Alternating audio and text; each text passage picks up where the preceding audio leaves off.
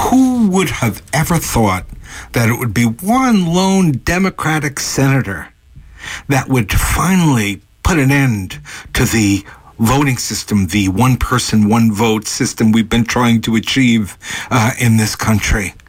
Who would have thought?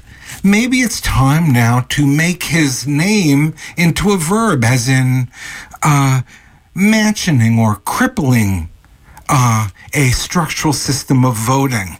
Like in, he mansioned the voting system, and can you believe it? He's a Democrat. Joining us to talk about this and other insanities is our good friend Greg Palast, gregpalast.crime. We have started and been doing for some time the Election Crimes Bulletin. Can you imagine? How about a verb for mansion, Greg? Well, sometimes I'm feeling mansioned, so, it happens. Charlie Mansion, yeah. Right, we're all getting mansioned right now. Just so people are in on the joke, Joe Manchin, the senator from West Virginia, nominal Democrat, has said two things. He said he will not break the filibuster, which is the ability of, if you need 60 senators to stop a debate. You need only 50 senators, plus the vice president breaking a vote, to pass legislation. But you can block having a vote. In other words, you can actually kind of block the democratic process when Rand Paul says, I'm just going to keep talking, which he has done. He said he will filibuster, that is, he will talk to death the voting rights bill. Now, people should understand, when Manchin is now actually moved to the right, because he actually did say some months ago that he would consider, on the issue of voting rights, an adjustment to the filibuster rule just for that issue. But now he said, no, he won't touch filibuster. He also said he doesn't agree with the voting rights bill because it has no Republicans endorsing it, and he believes in bipartisanship. Well, maybe he could tell me the name of the bipartisan, ready-to-bargain Republican. There ain't one. And Mitch McConnell told his caucus that this would be devastating. Mitch McConnell will not permit any Republican off the reservation to vote for the two voting rights bills. And the one is the John, let me fill you in also. So we'll go over them, Greg. Brief us on both those bills so people know where we stand at the federal level. Yeah, one is the John Lewis Voting Rights Act. It's very short, but in my opinion, it is the key one, because it restores the Voting Rights Act of 1965, which was gutted by the U.S. Supreme Court. The U.S. Supreme Court said you can't use what's called pre-clearance. Now, what does that mean? That sounds fancy, but it's really simple. You can't steal someone's vote without asking the permission of the Justice Department. And now that we actually have a Justice Department, as opposed to the Attorney General of Injustice, Bill Barr, we now have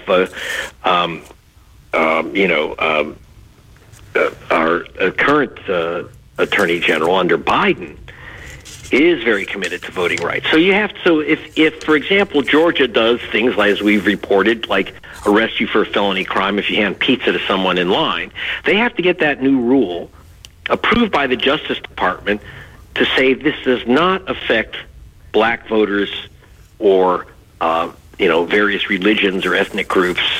Does not hit them especially hard. And you can't do that. The pizza might sound nonpartisan. It ain't, because the big long lines are only at universities and only in black communities. So that type of thing. And of course, the Georgia's new move, for example, in many other states to either cut back or eliminate drop boxes, to cut back or eliminate early voting, etc. So we will restore the Justice Department review to prevent the return of Jim Crow. You can't change the rules unless justice says. And it also has another value, because when you send a note to the Justice Department saying, we're about to make pizza, drop boxes, and early voting illegal, a crime, then that notifies all the voting rights groups, not just justice, and they can take action. So that is vitally important. And all that does, it's not a radical change. It merely restores the Voting Rights Act that we had up until 2013 when the right-wing five killed it. That's one. Then we have a second act, which it's really quite big, 900 pages long, gone under different names. They call it the big rights bill. It not only gives all kinds of restores to people and gives to the American public a real, true protection of votes. Everything from same-day registration, so you can, if they, and that's important because we talked about purges. 24 million people every 2 years get removed from the voter rolls. 24 million people. You show up and your name's missing, register on the spot. Just bring some ID. The second is that it makes mail-in voting accessible to everyone throughout the nation, makes early voting accessible to everyone throughout the nation. It requires that you have a minimum number of precincts, so you can't say, okay, 200,000 black voters get one precinct, and in the white suburbs, they have 200,000 polling stations. I'm exaggerating, but I can tell you, when I was in Ohio, Dennis, and we discussed this back in the last election, there were 5-hour waits in Dayton and 0 waits in Black City Central, 5-hour waits to vote, no waits. They had so many polling stations, so many poll workers in the white suburbs of Toledo that the poll workers were lined up waiting for voters. I kid you not. So that stuff is all prohibited. There's 2 other aspects to the voting rights bill, the bigger bill. One is voting rights to make your vote more powerful than money. And that means there would be a lockdown limit on private funding of elections. It would be much harder to purchase an election. So there's limits and also exposure on who's buying the election. So the money is a big part of that bigger bill. The other, and finally, what may in the end be the most consequential, it prohibits gerrymandering. It says that, believe it or not, that in a gerrymander, the politicians pick the voters instead of the voters picking the politicians. And this is vital, especially because this is the year right now in 2021 when the GOP does not have the majority of voters in America. It's a minority party. However, it does have the vast majority of state legislatures, which draw the lines for congressional districts and state legislatures so that it keeps Republican control of the state legislatures, and even more important, it means that the Republicans will be drawing lines, and therefore they can play the game that they've played. Right now, you've had something like, and I'm sure someone will call and correct me, but I believe it was about the Democrats had a plurality of congressional votes by roughly several million. I believe it was about 5 to 7 million votes. That's typical. So Democrats, by vote, win Congress. However, the way the lines are drawn, Republicans were taking control of Congress. In fact, they're now only 4 seats away from taking control of the House of Representatives. And with the new lines that they're drawing, I think it's nearly impossible for the Democrats to keep control of the House. So you've got and if I could just jump in here just for a second. I mean, this is what really puts the lie to Joe Manchin. Unless he's living in space or he's only got outgoing and no incoming, he has to understand that the coup is at the state level. At the end of a fair voting system is being engineered now. Could he not know? So this idea of bipartisan, as in like one particular bill he's bipartisan on, but what's going on in the rest of the country and in almost every state, he's silent about. Yes, and I don't see him saying, well, he doesn't, by the way, challenge the Republicans. He doesn't go to the Republicans and say, why don't one of you stand up for voting rights? Why don't one of you stand up against jacking around with the lines, the congressional lines? Like in California, for example, we have a nonpartisan commission draw the congressional lines. And that's one of the reasons we have a wipeout, overwhelming Democratic delegation. It's not because we mess with the lines here. We have a nonpartisan committee of demographic experts draw our lines. When there are fair elections, the GOP loses. It's just that the math is real simple. So, Joe, why don't you ask a Republican to come over and be bipartisan? Why don't you ask a Republican to say, we want to have full exposure of who's buying our elections? Now, of course, you have to ask another question. Well, maybe Joe doesn't want to tell us where he's getting his money. And, I just talked to a political insider who said he's totally coked up. I mean, it's Charles Koch is his big money. And also don't forget coal mining. You've got some pretty monstrous people who are operating these coal mines, and that's what controls the coal mining controls West Virginia politics, and therefore very right wing. So, again, we're talking about Manchin, but it's who's behind Manchin. I mean, that's aiming at the puppet. What about the puppeteer like Charles Koch? But he's not obviously saying why, that elections should be fair. He says our democracy depends on bipartisanship. Well, actually, where does it say that in the Constitution? Our democracy depends on elected leaders who are elected by the people, not by the cash. So these are the two bills which, unless Manchin votes for it, that only leaves 49 at best. And, of course, Kristen Sinema, the Democratic right-wing senator out of Arizona, has also said that she wouldn't bust the filibuster, though she has said she's for the voting. She's for the bill, but she doesn't want a chance to vote on it. She's actually saying, I don't want to have a chance to vote on the bill I support, which is vital to our democracy, vital to fairness. That's what she's saying. But, I'm hoping, I think I'll be making a call myself to find out the head of the AFL-CIO, Richard Trumka, I've known for 40 years, is also was the head of the Mine Workers Union. And I know he's for this bill, but I think we also need to figure out a way for the mine workers to be able to reach out. And I think one way is, of course, guaranteeing coal miners' job, as FDR did. He said when there was no demand for coal during the Depression, Franklin Roosevelt created something called the Civilian Conservation Corps and told the miners, get out of the pits because there's no jobs there.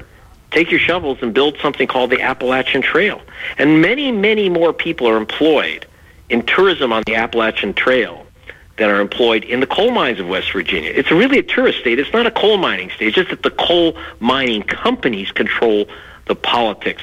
So that's where I think Progressive has to start talking with the coal miners, because as Rich Trumka once told me, the head of the coal miners union, now head of AFL-CIO, no one, Dennis, Greg, wants to work in a coal mine, but they do want union wages, union jobs, union pay.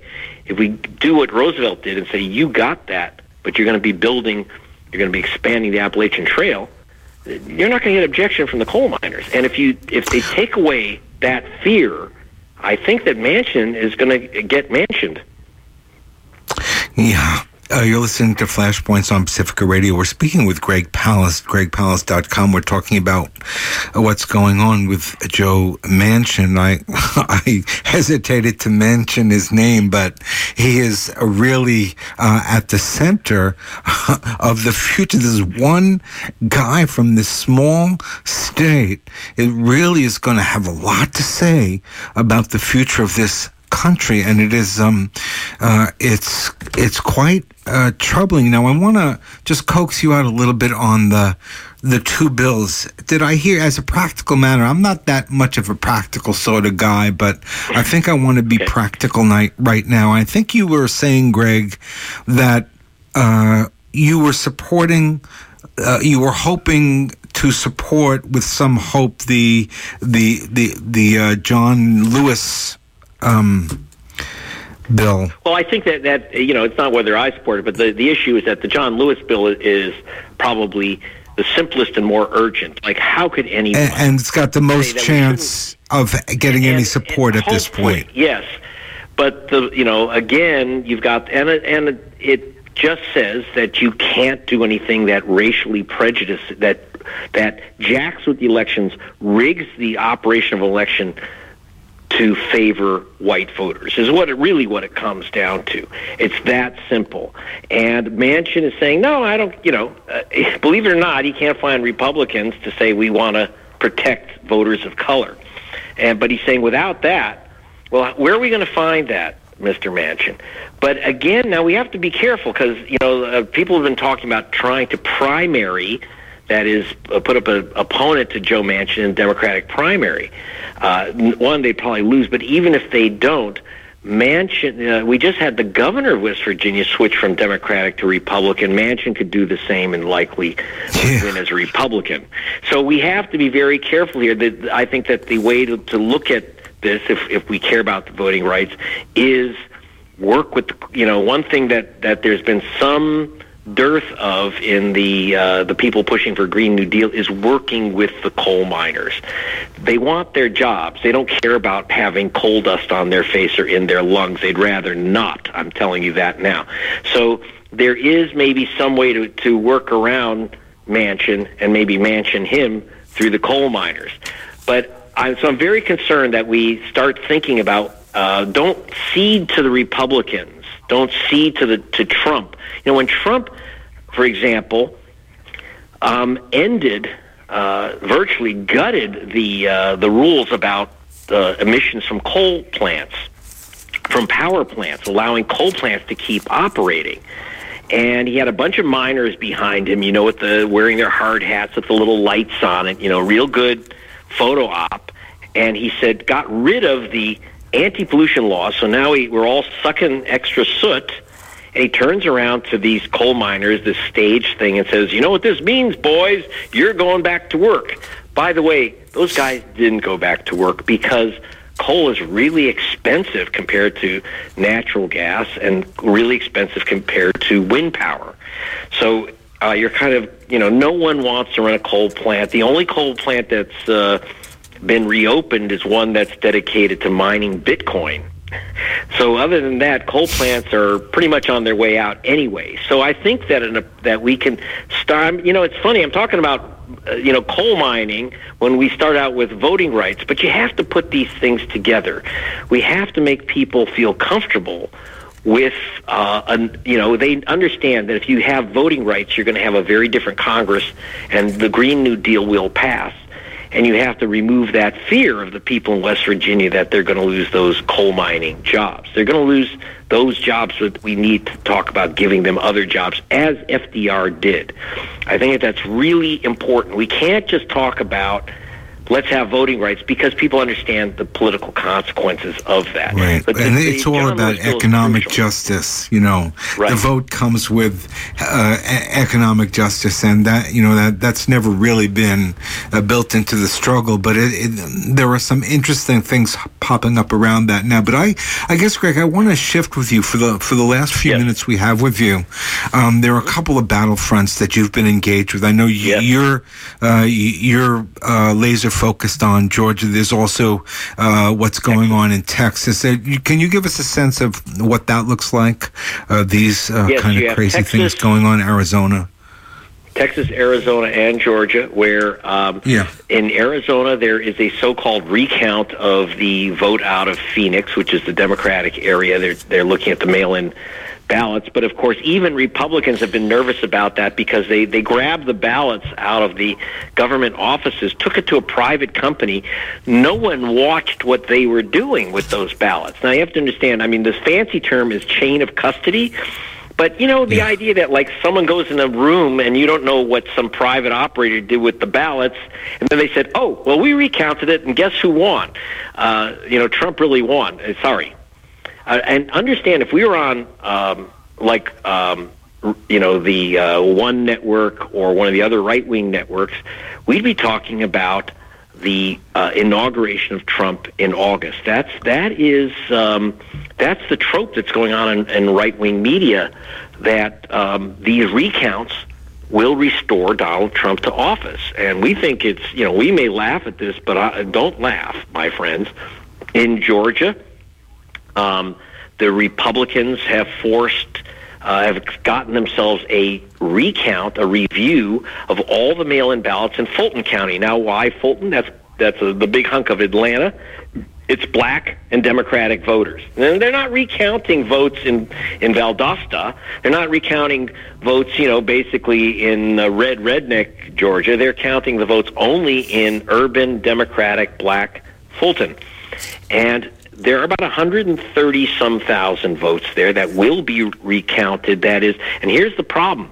In Georgia, you have a system called exact match. So if you signed your name on your registration form as Dennis J. Bernstein, yet on your mail-in ballot you signed Dennis Bernstein, my friend, you just lost your vote. They'll disqualify it. If you signed Garcia Marquez and you included the hyphen and the accent and the enye, the tilde, your vote, and it wasn't that way on your driver's license because they left off the accent off the driver's license, you lose your vote, etc. This is and if there's a mismark, if there is a red pen, a pencil, instead of a blue or a black pen filling in that ballot, you lose your vote. If you put a check mark instead of fill in the bubble, you lose your vote.